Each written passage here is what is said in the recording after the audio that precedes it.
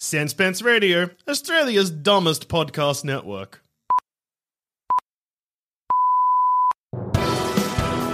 Hello and welcome to Dear Harry / Spock, a podcast where comedians read out their original fan fiction for your listening pleasure.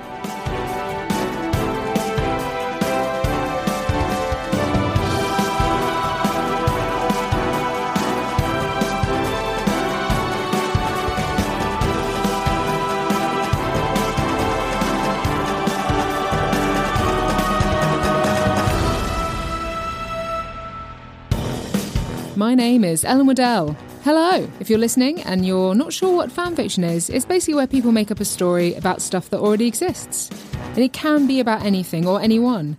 I recently discovered a whole corner of the internet dedicated to fanfiction about the game Pong. Most of the stories tend to focus on the existential dread of the paddles and the fascist regime they laboured under, but still, it was pretty wacky stuff. But now some sad news. This is the last episode of our current series. And if you have enjoyed it, please review us on iTunes. Please tell your friends about it. Please subscribe to us so we can keep coming back and making more.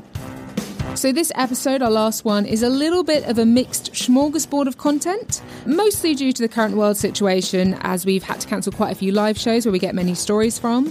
So we've got more sketches than normal and a little bit of fan fiction from me. This is a story I wanted to read out at one of our live shows, but unfortunately that's not possible, so instead I'm going to read it out to you in my living room. It's my X-Files fanfiction. When I was 14, I was absolutely obsessed with the X-Files. I loved everything about it. I loved being scared by it, I loved how Fox Mulder would mansplain everything to Stanford graduate medical doctor Dana Scully, and how despite seeing multiple paranormal things on a weekly basis, she spent roughly 5 seasons not believing in anything paranormal.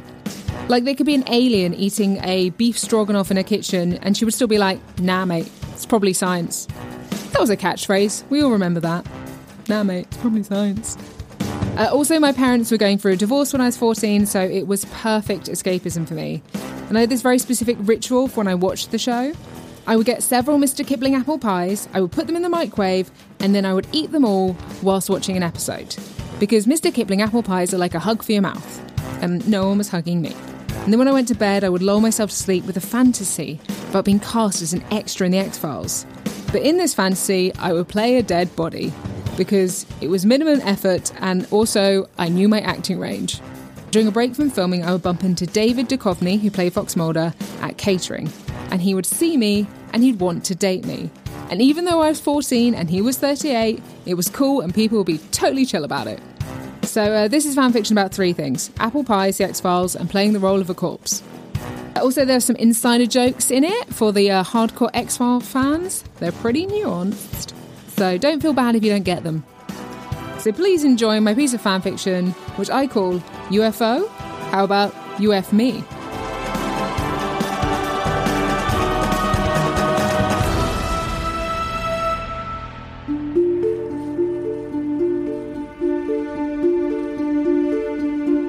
Fox Spooky Mulder put his feet up on his desk and idly threw another sharpened pencil at the ceiling above him. He was bored. He hadn't had a good case in weeks. His boss, Walter Skinner, had him investigating cyber-terrorism and international drug rings. Like, who gives a fuck, mate? Not him. How he longed for some paranormal cases. Paranormal like those sex-swapping Amish aliens, that carnivorous fungus, and that weird guy who produced slime out of his mouth so he could digest women's body fat. The door opened and in came Dana Scully, his cynical, god-bothering partner. "What's up, Scully?" he said, spookily. "We have a case," she replied, cynically. "Another human trafficking group that needs shutting down?" "Dull," said Mulder. "It's a girl," Mulder, Scully said. "She has died, in mysterious ways." Cut to the morgue. Scully pulled back the white sheet to reveal the dead body of a 14-year-old girl. Mulder gasped, sexily. "My God, that is the most beautiful dead body I've ever seen. But how did she die?" asked Mulder, quizzically. "We don't know," replied Scully. One moment she was standing by the microwave about to tuck into a delicious Mr. Kipling apple pie. "A woman of taste," interjected Mulder, for he too knew the lore of those apple pies. Scully continued. And the next moment, she was dead. Cut to the crime scene. Mulder stood in the masonette kitchen of the sexy dead girl's house examining the microwave. Strange, he commented. It stopped at 11:21. Look, Mulder, I know what you're thinking, said Scully, but it's just another case of girl eats pie, girl dies. Mr. Kipling apple pies are the most delicious pies in the world, Mulder replied. They couldn't have killed her. This goes deeper than that. Nah, mate, it's probably science, remarked Scully. Some cocky FBI man with a face and shoes entered the room. What's up, spooky Mulder? He shouted. Think this is just another case of little green men? Suck my dick, remarked Mulder ostentatiously, pushing the dead girl's weeping mother out the way so he could square up to this prick. Whoa, lads, we've all had a drink, said Scully, getting between them. Mulder, go get some air, she instructed. And with a huff, Mulder flounced outside. Mulder stood on the porch cooling off. He could smell smoke. Cigarette smoke. And that's when he saw a mysterious figure lurking next to the house. A man smoking a cigarette. Some kind of cigarette-smoking man. Hi, Dad, said Mulder. What? You know about that? Said Algernon, which was the cigarette-smoking man's name. Probably. Totes, said Mulder. I assume this isn't a social visit. No, said Algernon, taking a deep drag on his Marlboro. You have to drop the case, Mulder. This goes deeper than you can imagine. As deep as an apple pie filling. And with that, the cigarette-smoking man walked backwards into the shadows. Dad? Dad, come back and play catch with me, screamed Mulder, frigidly. Who are you shouting at, Mulder, said Scully, appearing on the porch. No one, he replied, deep in thought. Mulder, don't do that thing where you work out what's going on instead of telling me you just run off. But it was too late, because he had already run off. Cut to Mr. Kipling's apple pie factory. Mulder entered Washington, D.C.'s largest Mr. Kipling apple pie factory. It smelt of burnt caramel and ennui. It was late and it was empty. In fact, you could say it was deserted. Lol. He headed up to Mr. Kipling's office. There were pictures on the wall of Mr. Kipling meeting various important food company figureheads. A photo of him sitting in a bar clinking whiskies with Ronald McDonald, dancing intimately at a party with the Colonel, and sharing a joke and a cigar with Marks and or Spencers. Hello, Mulder, said a lone, deep voice, startling him out of his thoughts. He spun around, reaching for his gun. A dark figure moved out the shadow of the doorway and into the light. It was Mr. Kipling. He stepped closer to Mulder, who steadied his gun on him. Stay where you are, Mr. Kipling, he said. Calm down and call me Steve, said Steve Kipling. I just want to talk. About what? Said Mulder, his grip tightening on his gun. You know about the pies, don't you, Mr. Kipling said. Mulder nodded. He did know about the pies. I know you've been implanting government secrets in those pies, which when microwaved psychically transmit the secrets to whoever eats said pie. Well done, said Steve. How did you work it out? Dunno, said Mulder. That pie was meant to go to the president, remarked Steve. Instead it went to that girl. So you took her out, said Mulder. Yes, but we can also bring her back. I know you've grown fond of her, so in exchange for your silence we will... At that moment, Scully burst into the room. Don't listen to him, Mulder, she cried, pulling out her gun. He's a fraud. Steve Kipling laughed and got a French fancy out of his pocket and offered one to Scully. No thanks, said Scully. I've just brushed my teeth. Mulder pointed the gun at Scully. Back off, Scully. I can save the girl the same way I couldn't save my sister. Feed her 7 pies, Mr. Kipling said, before vanishing in a puff of smoke. Cut to the morgue. Mulder was back at the morgue, staring at the dead girl's corpse. Scully entered the room, interrupting his sexy thoughts. Mulder, I'm worried about you, Scully said. No, you're weird, said Mulder. Look, Scully, I'm in love with this dead corpse. She has something about her. And I don't think she's really dead. I think she's just sleeping. Like one of those really deep sleeps you have where you wake up all groggy. But Mulder, Scully remarked, she has no pulse. But she still has a heart, Mulder said. And then he popped 7 apple pies into the morgue microwave for 2 minutes, which was enough time for them to get to the perfect temperature. Just warm enough to burn the top layer off the roof of your mouth. He lovingly inserted them into the mouth of the dead girl. For a moment, nothing happened, and he floated above himself and thought, this is a bit weird, isn't it? But at that moment, Walter Skinner burst into the morgue, gun drawn. Mulder, you have to stop this now, he said. This is a bit weird. Yes, Mulder, said Scully. Get away from the dead body. Dead like my sister, said Mulder. Oh, thanks for... Before Mulder could finish, the girl began to cough. Came back to life. Everyone turned to look at her in amazement as she opened up her green eyes. She's alive, said Walter. It's a miracle. No, said Mulder. "It's a pie." And then he made love to her right there and then, and Scully and Skinner clapped as he did. The end.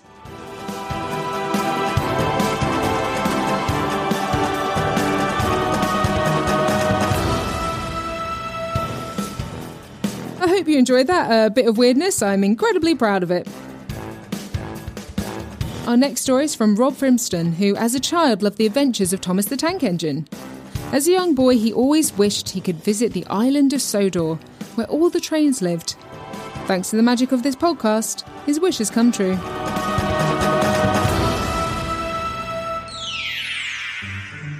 Ah, young Robert, welcome to the Sodor Railway. Oh, wow! You're the Fat Controller. Excuse me, young man, my name is Sir Topham Hatt. Yeah, but like in the stories, everyone calls you the Fat Controller. Not to my bloody face, they don't. Oh, well, anyway. No, come on, who was it? I want names. Was it Gordon the Big Engine? He's a right pompous prick. So, trains. What? Oh, yes, I love trains. There's Thomas, Percy, Toby. Oh, they've got such great names. Duck, Toad, Rusty. All those ones aren't really names as such. Skarloey, Rheneas, Culdee. And now you're just making up words, but still, I'm sure that all of them are really wonderful trains. Shh, we don't use words like that here.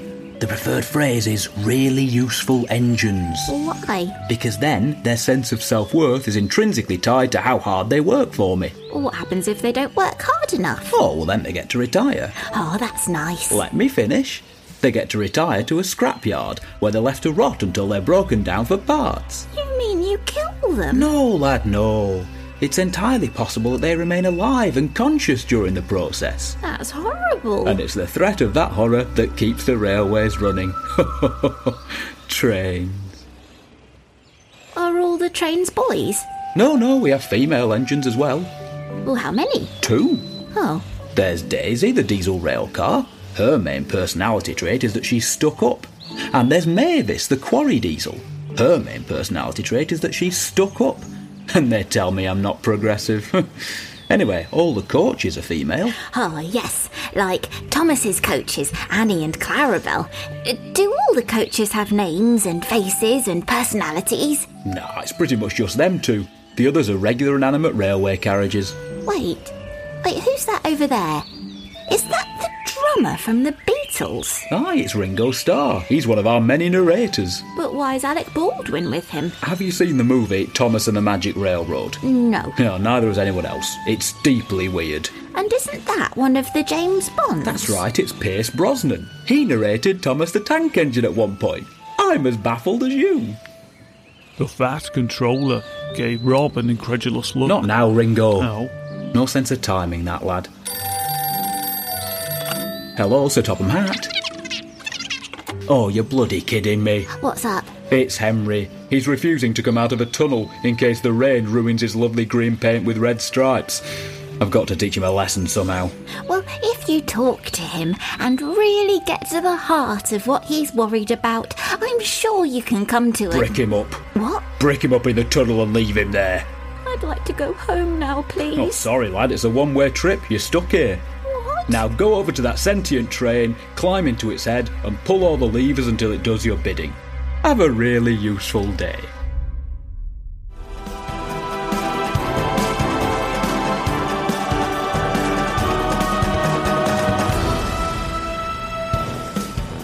Thank you, Rob. You can follow Rob on Twitter at @rfrimston.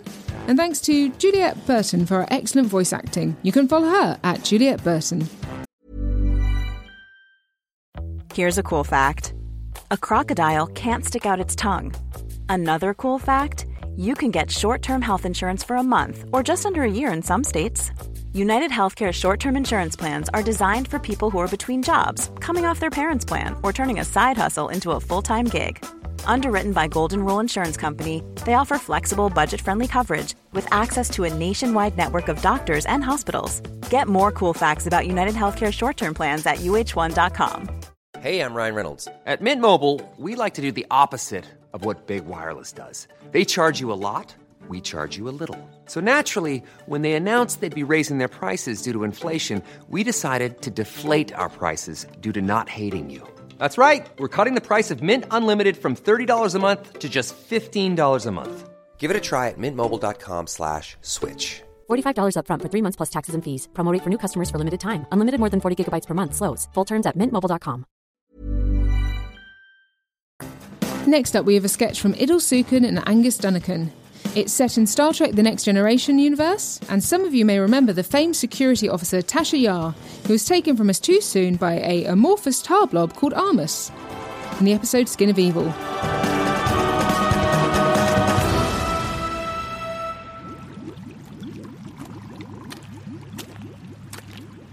Papa, Armus brought in the logs for the fire. What a disappointing brown-noser you are, Armus, my son. Armus made our swamp hole all neat and tidy.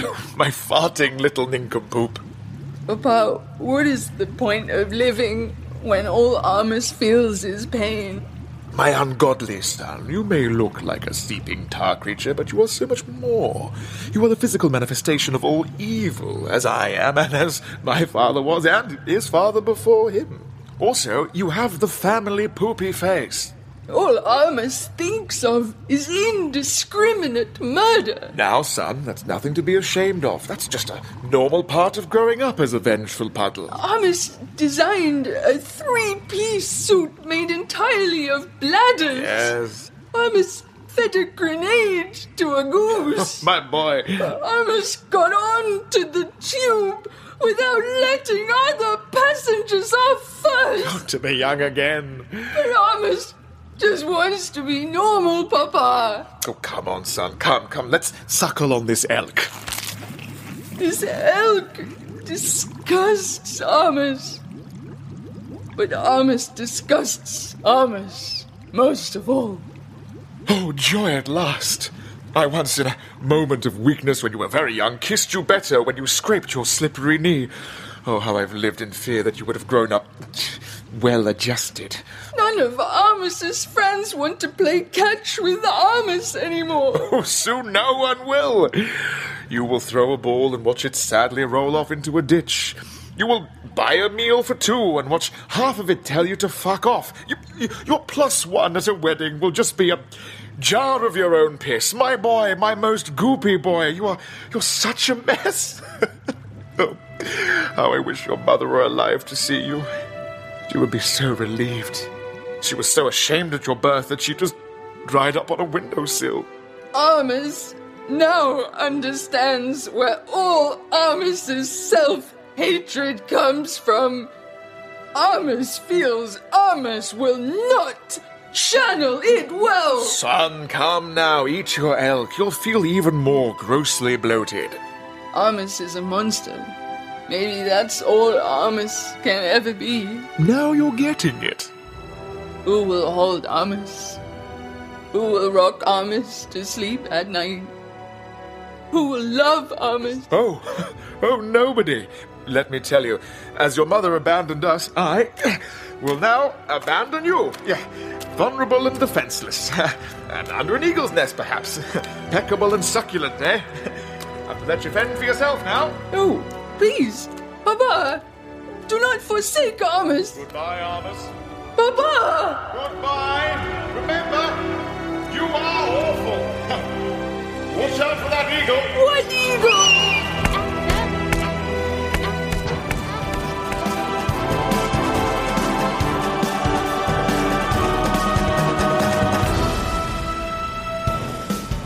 Thank you, Idle and Angus. I don't think you will find a better sketch about transmitted trauma than that. You can follow Idle on Twitter at IdleSukan, that's IDILSUKAN, and Angus Dunnican at Angus Dunnican. So I actually co-created Dear Harry / Spock with my younger sister Emily, and she spent her teenage years writing Harry Potter fan fiction. She was getting quite badly bullied at school, so fan fiction to her was a form of escapism. She ended up writing 100,000 words of fan fiction, and she recently went viral because of it. I had a chat with her about her experiences.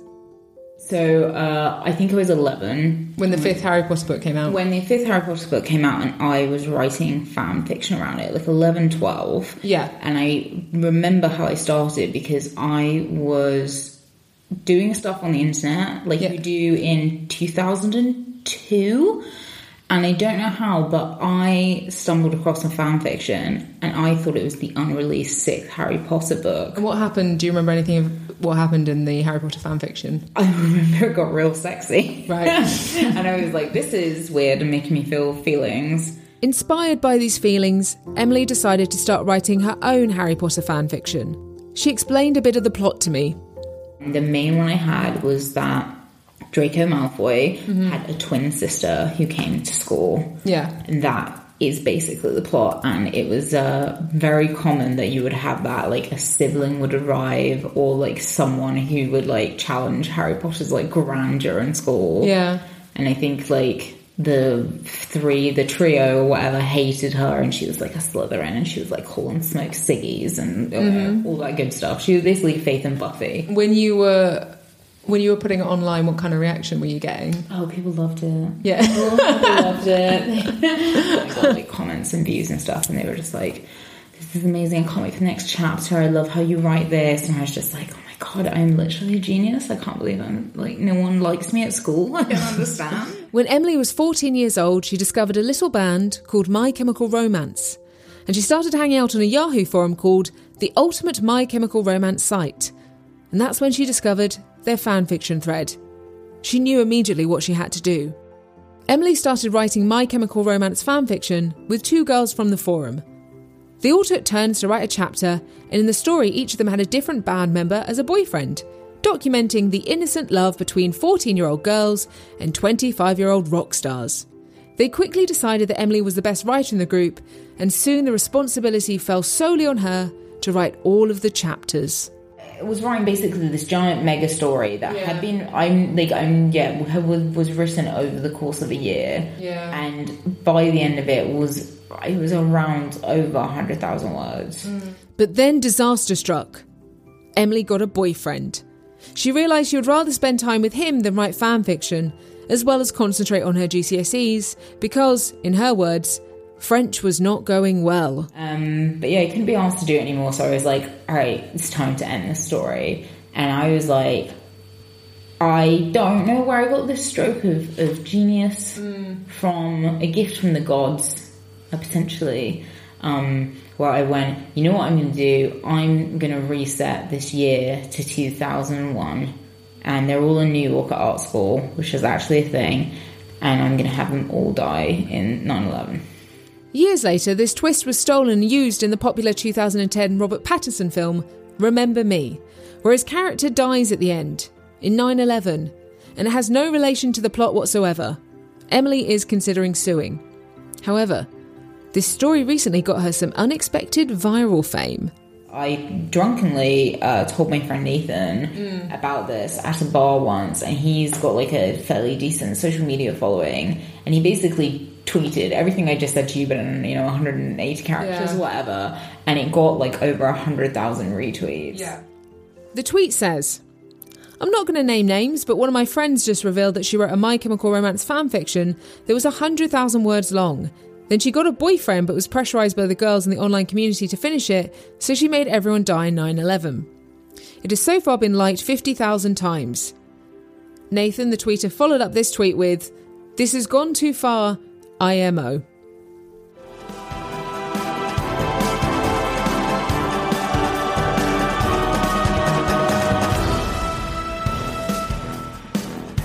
I recorded that with Emily in Berlin. That's where she lives. You can follow her on Twitter at @Emily. Apologies for the sound. I was quite drunk when I did it, and I'm bad at life when I'm drunk. So that's it. That is the end of season 1. Thank you to all our performers, sketch writers, and actors. And thanks to you for listening. We will be back, I hope. And if you want to keep up to date with all news Dear Harry /Spock, then follow us on Twitter, Instagram, and Facebook. It's basically /Dear Harry Spock after everything. You can also email us if you want to, have a chat. Email us at dearharryspock@gmail.com. Goodbye for now, lovely ones. Take care of yourselves, look after each other, and have a nice cup of tea. Dear Harry /Spock was hosted by me, Ellen Waddell. You can follow me on Twitter at Ellen Starbuck. It was made to sound good by Steve Dawson, and you can follow him on Twitter at @SDawsonBross. Thank you.